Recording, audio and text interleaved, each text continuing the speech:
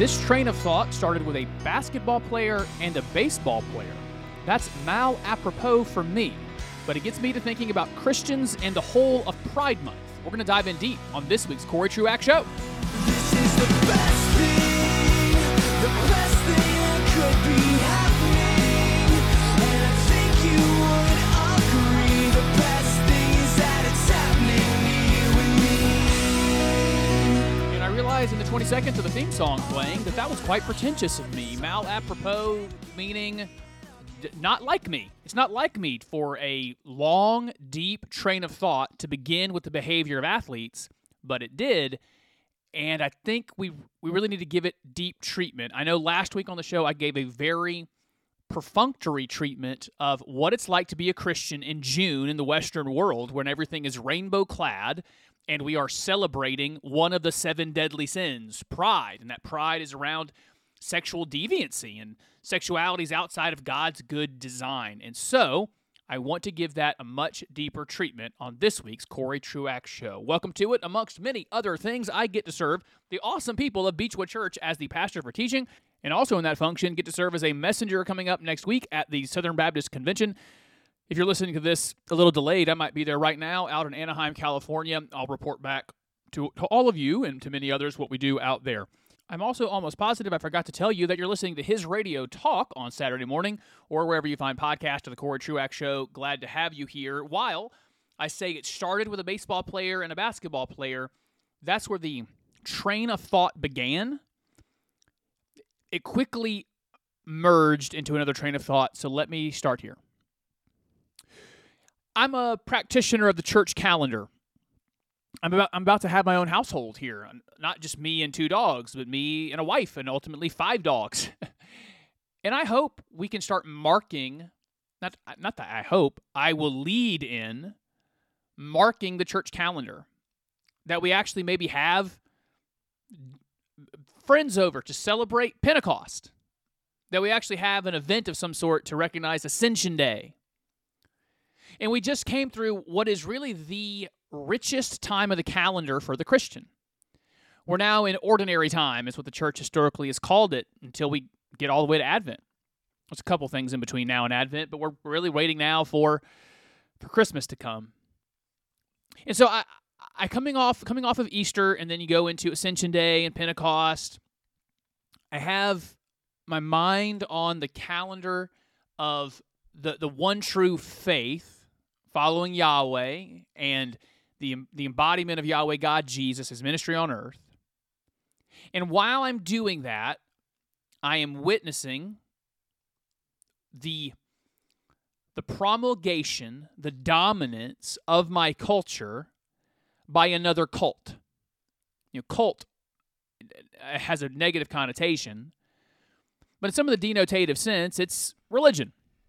And for many, many years, the dominant religion, even if it wasn't the genuine one, the dominant religion of the United States and the Western world was Christianity.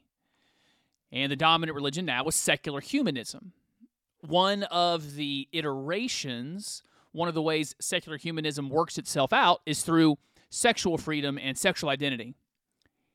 And what I've noticed about the month of June, that's being called Pride Month, is that we really are seeing a new church calendar. I started seeing it this way, that we've decided that the month of June, for our new religion, our new national religion of secular progressive humanism, is we come together for companies and corporations and schools to celebrate that sexualities outside of heterosexual marriage, we want to celebrate them, not tolerate them, but actually say it's good. The LGB group, that's good. It's not just treat them equally. It's not be kind, not to be welcoming. Affirm. This is good. And we will put iconography. We will put our stained glass windows in front of you to tell the story that this sexual deviancy is good. And I know deviancy sounds aggressive, but it just means to deviate, all right? So don't freak out if you get really sensitive around language. There is one right sexuality, one man, one woman in marriage.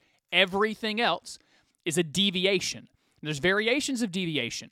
There is sex outside of marriage, or we used to call it premarital sex, that deviates from the plan, and it's sin. Further down the line, homosexuality is another deviation. It deviates even further from God's design, his good, beautiful design on sexuality. And we're in a month where the new secular religion says, celebrate that which is evil. Say it's good. And it starts to look even like the other religious events. I think about Passover, that the Jews would still celebrate. What are they celebrating, or how do they do it? One of the things they're remembering is that there was once a judgment coming. And to protect yourself from that judgment, they would take the sign, the blood of a lamb, and put it over their door. And if they put up the sign, they put up the symbol to show their faithfulness to their God, then they'd be spared. Now go on Twitter and look at all the emblems of every company and corporation. Go downtown any major city and see even some of the apostate churches flying a different symbol. I'm sure many are flying it out of just genuine affirmation. But certainly, what if you don't fly it? There's an entire secular culture that will want to know, why aren't you affirming? Judgment might come for you. Judgment is now just cancellation. Judgment is being ridiculed, ostracized. But we have a new Passover blood for the progressive secularists, humanists. It's a rainbow. Put it on to cover your sins so the judgment won't come for you. It doesn't just feel like a Jewish holiday. This is starting to feel like a Christian holiday called Advent. You might call it Christmas. Advent is a celebration of a promise coming, and then a affirmation of believing a promise will be fulfilled. It's the confirmation. Jesus did come. Messiah came. It's also a promise. As he came once, he'll come again to make all things right. There's something about this month of celebration of sexual deviation. It's affirmation, or it's looking towards a promise of one day when everyone will be affirmed no matter their sexual proclivity. When you think about the hegemony of this movement, the sexual deviation movement, the LG, and then all of that which comes after, you have to call this the most successful movement in civilization for at least the last 100 years. It happened in my lifetime.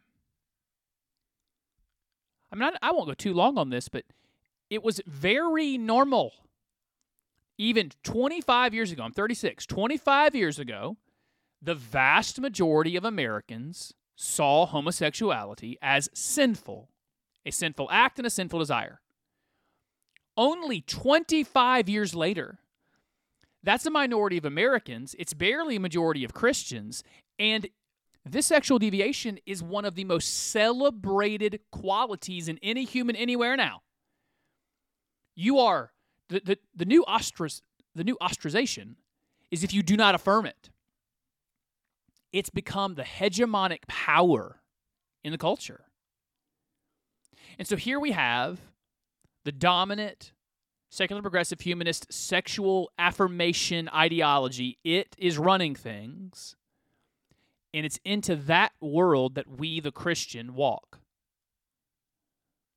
And that just brings up the idea of, well, how do we do that? How do we walk into a world that is affirming of that which is deviating from God's good design, his beautiful design for sexuality? It's already affecting the church. Maybe you saw the Church of Scotland started telling their priests that they can marry gay couples. The Methodist Church is in the middle of a split. A bunch of churches in northern Georgia just left their denomination over the affirmation of homosexuality. It's only going to become more stark and in your face. This month every year is only going to get more aggressive, especially those of you who work in the secular world. the pressure on you to affirm is only going to be ratcheted up year after year, June after June, unless the Lord does something in our culture. So I was permeating that milieu, a secular, progressive, humanist church calendar, as it were, being so practiced in June, their Passover, their Advent, the Pride Month, the celebration of one of the seven deadly sins. And then I saw some athletes. I was so impressed with them. Now I'm forgetting his name. I feel bad about that. I think it was Adam something. Maybe it was Jason Adam. I don't remember. He's a pitcher for the Tampa Bay Rays. And here's the backstory. Here's a Christian. He's a believer working in a secular world. He comes into work one day to play professional baseball, and he says, hey, tonight, he finds out tonight, during the Tampa Bay home game, we're going to have Pride Night. We're going to celebrate the LG, fill in the blank with lots of other letters and symbols. We're going to celebrate tonight. And part of that is you're going to wear this hat that replaces your team logo with this rainbow logo. And you're going to wear this jersey that has this rainbow on it. And you Christian, along with the rest of your team, you're going to put on symbols to affirm behavior that the Lord condemns. And then Jason Adam just says, I just found it. Yeah, it is Jason Adam. Says this. It's a hard decision. Ultimately, we all said that what we want them, that's folks in the LG, fill in the blank with lots of stuff, community to know, that they're all welcome, they're all loved here. But when we put that symbol on our bodies, I think a lot of guys decided that homosexuality, he says but homosexuality is a lifestyle that maybe not that we look down on or look down on anybody. It's just that maybe we don't want to encourage it. We believe in Jesus. He's encouraged us to live a lifestyle that would abstain from that behavior. It's not judgmental. It's not looking down. It's just that we believe the lifestyle he encouraged us to live for our good, not to withhold. But again, we love these men and women. We care about them. We want them to feel safe and welcome here. I think he kind of nailed it. Hey guys, I just want to go to work. I'm not going to affirm sin. Hey, but I don't hate you guys, right? You know that? You're welcome. Hey, cheers on. But I'm not. You can't make me affirm you. What a kind way to do that. I know that there is an inclination for some folks to always fight. And there's definitely some room in this discussion for preaching repentance to the lost. And then there's room for what this guy just did. The believer, maybe that's a model for you. Out in the secular world at your job, when you're asked to actively do something that affirms sin, just to very calmly and kindly say, hey, I don't want to do that personally. And I'm not making any statement about you or about anybody. If you could just let me be free and let's just live together in some kind of harmony.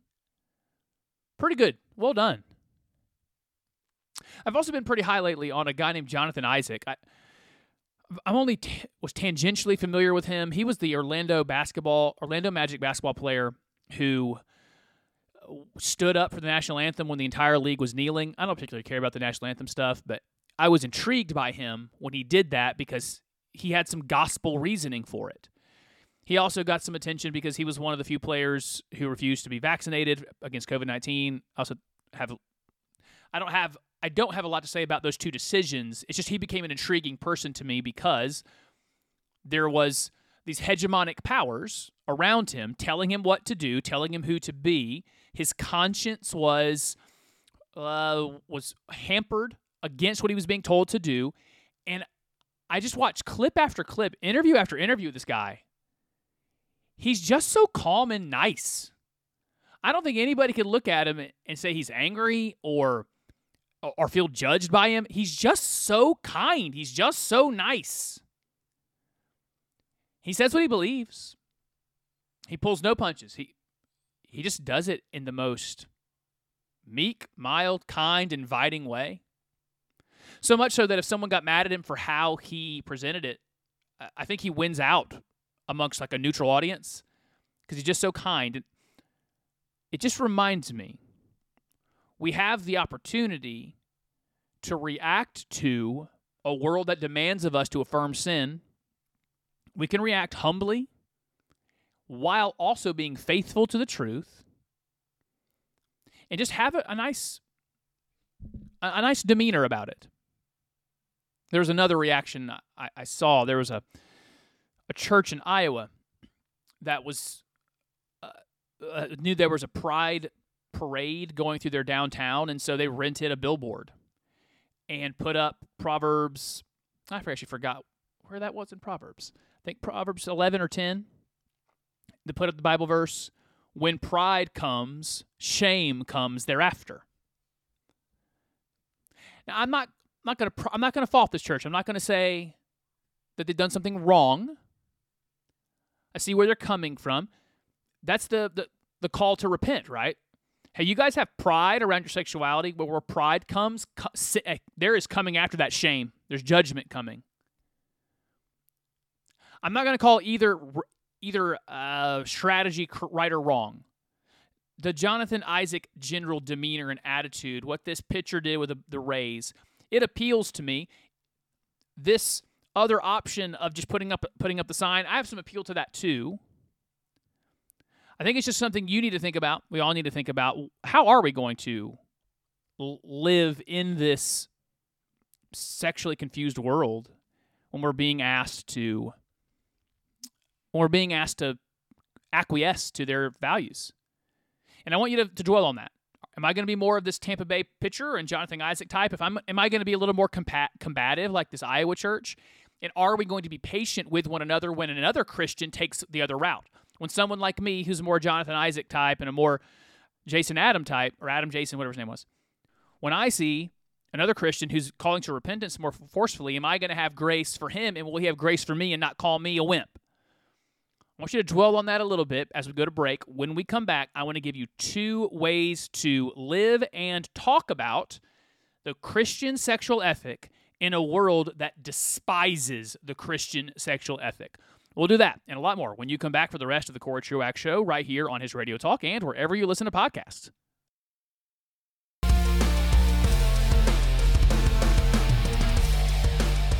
So how do we talk about it? How do we talk about the beautiful, affirming, biblical sexual ethic inside a culture that utterly despises it? Well, I have 2 ideas. Welcome back to the Corey Truax Show on his Radio Talk and wherever you listen to podcasts. Here's an idea. You can connect to me, Corey Truax, that weird name of mine, by searching for me on Facebook, Twitter, or Instagram. If you would be so kind, you can follow or send a friend request, whatever the appropriate action is on those 3 sites, because I'm not the Snapper Chatter or the Ticker Talker or those other things, but those 3, Facebook, Twitter, Instagram, would love to connect with you there. You can also email the show at CoreyTruaxShow@gmail.com, CoreyTruaxShow@gmail.com. Here I am as a Baptist, and I have my 2 alliterated points on how to talk about it. Number 1 is poetically. Number 2 is prophetically. Poetically and prophetically. 1, poetically. I think it's important that we do not talk about the Christian sexual ethic first as prohibitive. We need to talk about what it prohibits, but not first as prohibiting all the things you can't do. The first thing we talk about is how beautiful, logical, rational, and good the biblical sexual ethic is. The idea of one man and one woman for all of their lives together, that sexuality is experienced only in that relationship, that's beautiful. And I know it's beautiful because the alternatives have been so ugly. Just lately in the news, we find whatever this new virus is going around is primarily being credited to an event where a lot of gay men were in the same city together in Europe. And now this type of flu or virus is starting to spread, and it's primarily spreading in gay men. We saw AIDS originally starting in homosexual relationships, not exclusively, but originally, we see, not just in homosexuality, but we see the disease that comes in the United States right now with folks 40 and under. The STI, the sexually transmitted infection or STD disease, whatever term is now appropriate, the rates are higher than ever because there's beauty in the biblical sexual ethic, there's some ugly in the secular sexual ethic. How much heartbreak has the secular sexual ethic caused? No matter the facade the secularist puts up to pretend to say that the sex act itself or sexual acts themselves, they're just recreational. They don't bind your heart. There's not a real connection there. There are folks that have convinced themselves of that. Certainly there are men who are better at compartmentalizing, who use women. Women being less good at compartmentalizing. We could all tell the stories to one another of the heartbreak that comes when we are loose and uncareful with the sexual ethic. I've seen those heartbreaks in people. The disease and the heartbreak, what about the divorce?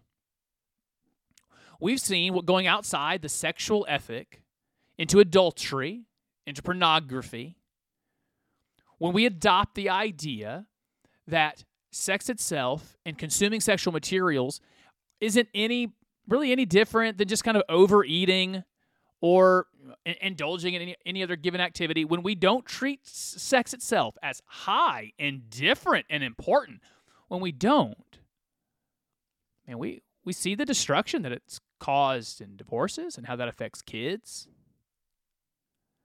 There's been the beauty of the biblical sexual ethic, and there's just been the ugly that secularism and its low view of sex and sexuality has caused. There's been destruction of disease and heartbreak and broken families. We are in a moment right now, the last 5 or 6 years, of wrestling with the reality of what happens when secular humanism runs our sexual ethic and it causes abuse.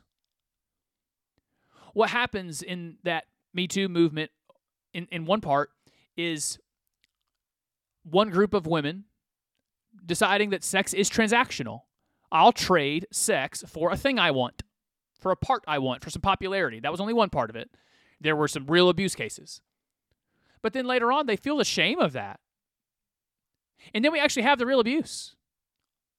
When secular humanism takes over and says sexuality is not a big deal. Everyone stop being such a prude. Stop being such a Puritan around this. I mean, the Puritans had their own problems, the prudes had their own problems, but it wasn't these. This loose sexual ethic has caused quite the destruction. I see the ugliness of the secular sexual ethic. And then I consider the beauty of what God gave to us. Consider this rare reality in our world. The beauty of two people on this planet given to one another and one another only for all of their lives. That's beautiful. And certainly there are folks with a seared heart or a seared conscience that know it's beautiful deep down, but they would fight against it and say, that's hideous. What a boring life, as they go back into their lonely lives, knowing in the quiet moments how much they long for it. Even the folks with the most bravado and how little sex means, and how the idea of one man and one woman forever is just this boring nothingness. Yeah, we all have an inkling of what that lonely life is like when no one's around. Even those outside the faith know it's true. When they're honest, when they're willing to even poke at their own worldviews, to recognize there is beauty there. So, first, I want us to talk about the biblical sexual ethic poetically, not first prohibitively. That the alternative has been destructive, and the idea, the safety, the security, the intimacy of one man, one woman, for all time. It's beautiful. So first we talk about it poetically, but then we also talk about it prophetically. We'll never compromise. When asked, we'll always speak the truth. Some of you don't have to be asked. You're just going to speak the truth. I think it's two ways that we speak prophetically. One is actively never compromising, where when we are asked to wear something like the, whatever his name was, the pitcher was asked, not doing it. When your company says, please put in solidarity, put your pronouns in your signature line. No, I am not going to do that. Hey, this week, we're going to put up rainbow flags on all the classrooms or in your office and cubicles. Nope. I love you guys, but no, not for me. I can't. Be glad to have a cup of coffee with you. I'll buy you a cup of coffee. Talk about it if you want to. But I can't compromise my fealty, dedication to the beautiful sexual ethic of the Bible. And then if ever asked point blank, we can't compromise. We speak the truth. I guess let me say this out loud then. Here's what I mean. Every sexual relationship or act outside of marriage between one man and one woman, it is sin. It will be judged. That's where the warning comes in. I told you there's two ways to speak prophetically. One is just don't compromise, and the other is to warn. That church in Iowa that rented that sign, they're giving a warning. Yes, pride comes. And then there is destruction after that.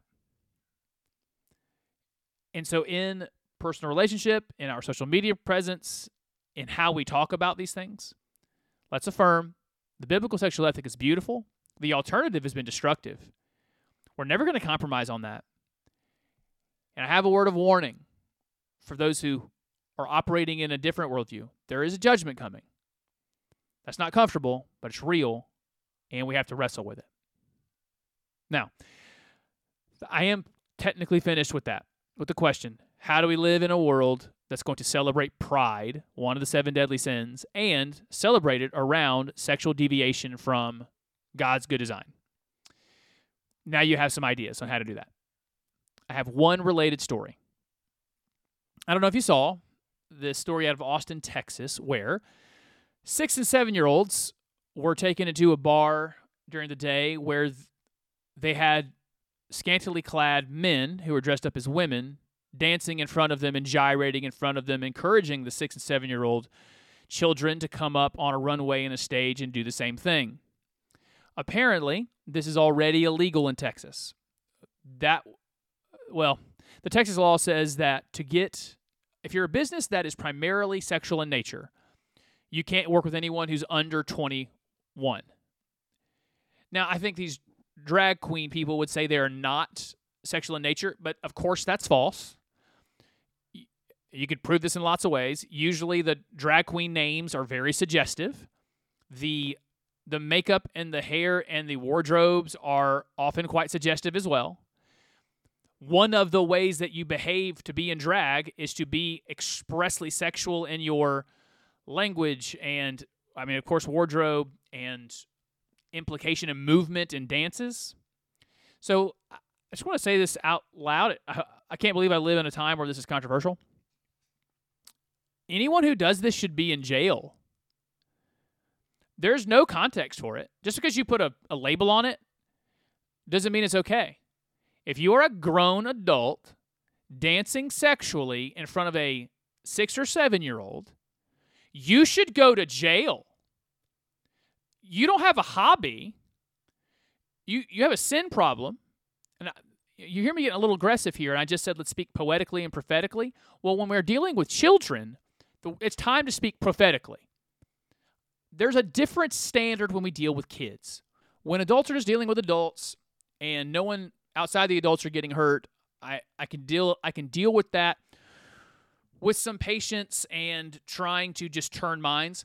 But if you are telling me the thing you want to do is put on women's clothing and suggestively gyrate in front of children, I'm saying that you have a major problem and you should be in prison. What you've done is now criminal, that you demand to do this in front of children. Some folks on the right took issue with me when I said teachers that want to talk about sexual things with kids, that they're weird. Like, that's a weird, I can't say that. That's a weird behavior. And you take that to a step further. We actually have adults in the country who are saying, please bring me your 6 and 7-year-olds. I would like to dance sexually in front of them. All right, you belong in jail. You're a predator. And now, you take that same person that I just called a predator, and they're in a consensual relationship with an adult. All right, well, I want to speak the gospel to them. I want to be kind to them. I don't want to call them a predator. They're not dealing with children. And I want to see that person come to repentance and faith. That's different. But over here, when we're dealing with kids, I don't know if South Carolina has a law like that. We need it. We need a law that says if you are doing anything whatsoever expressly sexual with a child, even if you've not touched the child, you go to jail. We got to stop sexualizing kids. And to also have them as an audience, I demand to have an audience. Someone must watch me do this sexual deviant thing. And I demand that it be children. Okay, we have a problem here. I also think this will be fun, just to watch the unbeliever have to defend it. So just that's us coming forward saying, we would like to make it illegal for 40-year-old men to dress up like women and have their thongs on dancing in front of children. We think that should be illegal. Just to have the unbelievers have to step up and say, no, we shouldn't ban men in thongs from dancing in front of children. It's good. 6-year-olds should absolutely be seeing that. Actually, they should be forced to see it in school. You know how big of a winner that is? Sometimes you just need to put secular progressive humanism on the docket. You need to put it out in front of people so that people can see how hideous it is and then reject the hideousness of the worldview. All right, I got to take a break. I don't know all of what we're doing when we come back, but I do have a thought that's apropos to this about some of the suggestions regarding reform in the Southern Baptist Convention, regarding sex abuse reporting. Now that some meat is being put to those bones, there's a little bit of some nuance I think we need to get to. We'll do that and more when you return for the rest of the Corey Truax Show, wherever you find podcasts, and right here on his Radio Talk.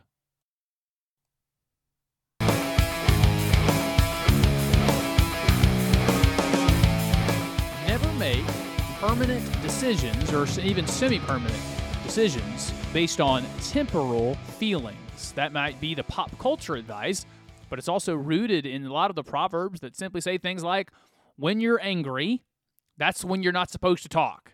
When you're deeply in your feelings, that's not when big decisions need to get made.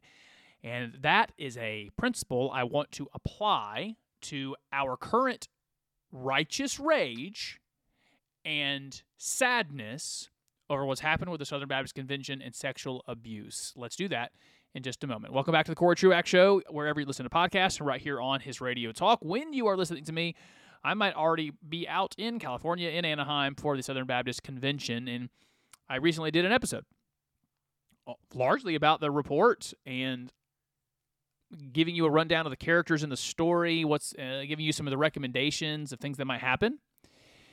And in that fervor, that I understand, fervor is good. Intensity is good in the right contexts. Having a lot of fervency and intensity regarding defending women and children from sexual advances is good. And almost all of the recommendations I've been seeing, I'm a fan of. But I want to give one word of caution to what I think is a small group who are, I think, allowing their emotions to make them overzealous in response. One of the recommendations of this guidepost report to the Southern Baptist Convention is a database that we all want. But the standard of how you put a person on that database hasn't been made clear.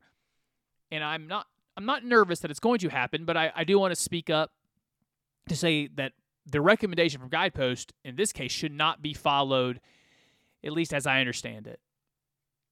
It appears their standard for placing a person on a database to say this person is a danger is if there's an allegation that they call credible. And credible is defined as it's not apparently false. It's not obviously false. So the standard that the Guidepost sets up is this. There is a woman that accuses a man of something, a man who has some power and authority in the church. Unless it's just on the face, obviously false, whatever she says, believe her, and now there will be consequences for that man. I want to argue that that goes one step too far. That whatever we do in terms of how to get someone onto a database that says they're a danger to others, that needs to come with deliberate and biblical principles. So deliberative principles, we go slow. You can even remove somebody, guard somebody while there's an investigation, while there's a process going on. But the whole Western civilization's law code is largely built on the Bible. Innocent until proven guilty is a biblical principle. Due process and establishing things by a number of witnesses, that's a biblical thing in our judicial system. And certainly this is the case. The Southern Baptist Convention's justice system should be at least as biblical as the American justice system. And the American justice system grants you're innocent until proven guilty, and you get due process. And that standard is not the right standard. The standard of, unless it's obviously false, let's just go ahead and ruin this guy. We can't do that either. This is what I mean by the fervency. We can't go overboard. Maybe there's other standards you can choose from. Right? In the law, there is the standard, how do they say this? I think that standard goes, it's more likely to be true than false. So we've collected a lot of evidence, and of the evidence we've collected, we've gone through it, and I can't prove it, but it's more likely true than false. That's at least a higher standard than an allegation was made, and unless it's just obviously false, we're assuming it's true. That's like the lowest standard. We shouldn't have that one. One step above that is, we've done an investigation, it's more likely true than false. Maybe I could land somewhere in there. And then there's the highest standard. Before we remove somebody, before we really take a step that in some ways can rock someone's life, let's investigate and go slow and assume someone's innocent, and then there's going to have to be an active, positive case made that the person is guilty and in need of removal. Now, I also want to add this. As we build a infrastructure at the national level for Southern Baptist life to adjudicate these things, we shouldn't forget that the first place to adjudicate should be the local church and the local authorities on these things. There are some folks I love inside the Southern Baptist Convention, some guys I listen to with some regularity. They're straight up against any national, they're against anything at the convention holding any church accountable. They see that as a violation of the autonomy of the local church. The local church deals with everything, and if they're dealing with it badly and poorly, well, that's for the local church to fix. It's for the members to fix if the leaders are messing it up. But no national accountability can be there. I know this is not popular with some of those folks. I'm comfortable with that. I'm comfortable with national accountability in a similar way that I'm comfortable with the credentials committee of the Southern Baptist Convention. They're the ones who decides who's in and who's out. If we find that there's a church ordaining women or flying a white supremacist flag, yeah, I want them expelled, okay? I want them to be expelled. And equally, if we find that there's a church just kind of not taking this stuff seriously, yeah, I want them expelled, and I want it to be public why they're expelled. So we already have some national accountability. And I think this is a big enough deal. Again, I have different standards when we're dealing sometimes with children. This is not just children. This is also dealing with just those who are weaker than the person doing the violating. I have a different standard when we're talking about defending children and protecting children. So while I'm okay with national convention level accountability, of course, the first thing should be the church. If there is someone who's committed a crime in a church, let's go to the local authorities and get that person charged and let that local church do church discipline first. That's how that should work. And then if a victim or someone who's trying to represent a victim finds, I'm not getting any relief from this church. This church is corrupt. They're not handling it. All right, I want to have a higher body of accountability to bring that to. And when they get to that accountability level, again, that's where I want that balance, where we don't just start putting people on lists unless we have a good reason to. And that's been slow and deliberative so that everybody is protected. I obviously want women and children protected, and I don't want the fervency of the moment, all the emotions welling up to make us a lawless people where folks are getting accused with no ability to defend themselves. All right, that's a quick word on what's happening there. Now, how do I want to handle these last 10 minutes? I think I'll go here. I've been listening to a book by Douglas Murray called War on the West. I think it's very important, and if you are going to listen to a book and or pick one up to read, I think he's got a lot of good insight. Some of it's too aggressive for me. I don't know if he comes from a Christian perspective. I suspect it's more of a, you know how people, like, if you're born in Italy or you're born in Ireland, you're like, I'm Catholic. You're born there and you were baptized, so yeah, I'm kind of Catholic. This Douglas Murray guy is British. I suspect he's that like Anglican Church of Britain thing, like grew up in it, but probably not a practicer of Christianity. I've been reading the book, that's not true. I'm listening to the book. I don't want to make myself sound more ambitious than I am. I've also been watching some of his interviews, and so I want to give you just a clip of one of his interviews, and then I want to respond to it as I go. Here's the premise of War on the West.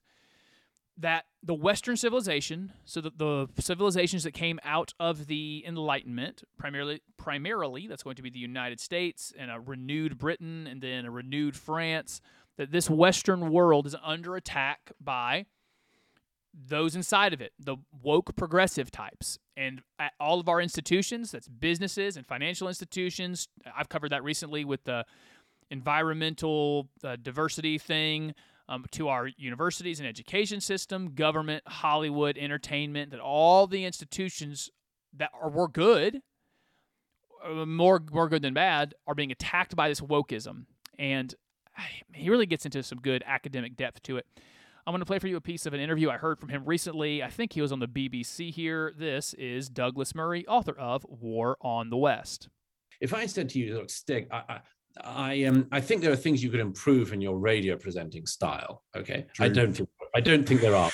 It's things about you. You would think, quite rightly, I'm not listening here to a friendly critic who wants to improve me. I'm listening to somebody who seems to really hate me, and they don't seem to wish me well. Well, I'm afraid it's the same thing with nations and countries. If you tell me... So here's the illustration he was just giving to the radio guy. There's a way to criticize that says, hey, I want to help you be better because I like you. I'm a fan of yours, and here's some ways it could be better. I hope you have those people in your life. I think I have a lot of them that are willing to say to me, hey, here is some way that I think you can be better. And I think their heart's for me. They really want me to be better. It's not criticism for the sake of criticism. It's not trying to tear me down. And he is saying, there's a way to criticize your country like that, to show you love it. You love the civilization. You want it to be better. And then there's a different way to criticize. That the history of Britain is only to be seen through a lens of racism, oppression, slavery, and colonialism. I'm afraid I don't think you're speaking to me as a friendly critic. I think you're speaking to me about my country as an enemy. If you talk about the history of the United States and you pretend that it was founded solely in an original sin, that no other civilization in the world had the same sin, only America had slavery, that the founding fathers were no good, that both North and South in the Civil War were bad, that Abraham Lincoln isn't a hero. Haven't we all heard those things the last few years? I mean, I've been talking about them quite a bit. He just talks about them better than I do and with a British accent. That there's been a movement the last couple of years to say, there's nothing good here. The country that, in the civilization, I shouldn't just say us, but Western civilization that has brought so much wealth and prosperity and health and safety and stability to the planet and to billions of people in the Western world, it's just rotten to its core and tear it down. I sometimes think about this in admittedly somewhat immature ways, but this hit me the other day. Isn't hot water awesome? Just thought about living in an older time and never getting to have a hot shower. Do you realize 99.99999% of humans that have lived on the planet, they never had a hot shower? How awesome are hot showers? And what civilization gave us that?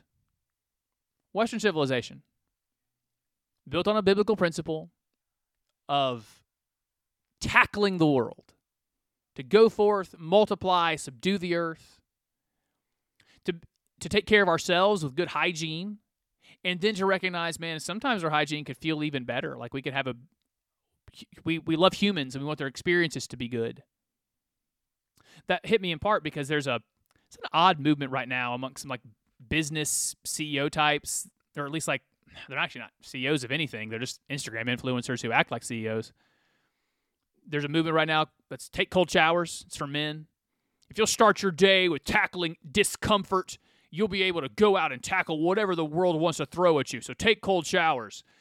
I've been responding to those guys with, you could also just be a man and just tackle hard things. When you stare at hard stuff, just do it anyway. You don't need a cold shower for that. You can just be a man instead. Weirdos. But I thought about hot showers are awesome. And I live in the civilization that produced those. And having enough food, and being cool in the summer, and warm in the winter, and having all kinds of medicines when I need them. What a cool world. And I'm being told to think about that world as rotten and terrible to its core, and it must be torn down. Back to Douglas Murray. That nothing good that America did in the 20th century was good. If you do all of those things, you're not really trying to tweak an improvement of America or add context. You're simply defaming the country. You're simply attacking it. Well, that's what the West is putting up with at the moment. And so you mentioned the National Trust. Let me throw one other institution in. And from there, he gets into an example about something I don't understand in Britain, and so I'm not going to subject you to it. Anyway, the book is good. It's important, and I recommend listening to it and or reading it for some of those arguments that there are those trying to undermine Western civilization. And before they do that, I would just want to remind them Western civilization has built this opulent, incredible world that we should mostly be grateful for. All right, I had one more thing on my sheet, and I think I only have 90 seconds left, so let's go fast. This massive spate of shootings we've been having, we're starting to get lots of data and stats that I think even if you hear them, there's something in you that might be skeptical. You hear things like we've had this many dozens or 90 mass shootings in this period of time. I started looking into that, and we got to find a different definition for these things. Like we're calling gang violence mass shootings. We're calling murder suicides of people all intimately involved. So a woman who knows her husband is committing adultery, who kills the woman, the man, someone else who happens to be around, and herself, and we're calling that a mass shooting because it got to 4 people dying by gun. I just want you to know context-wise, I know it seems like there's a lot of shootings right now, and that's sad. It's tragic. I don't want to take that away. And at the same time, I want you to know when you're being told there's been 100 mass shootings this year. Well, that's not what we think about, right?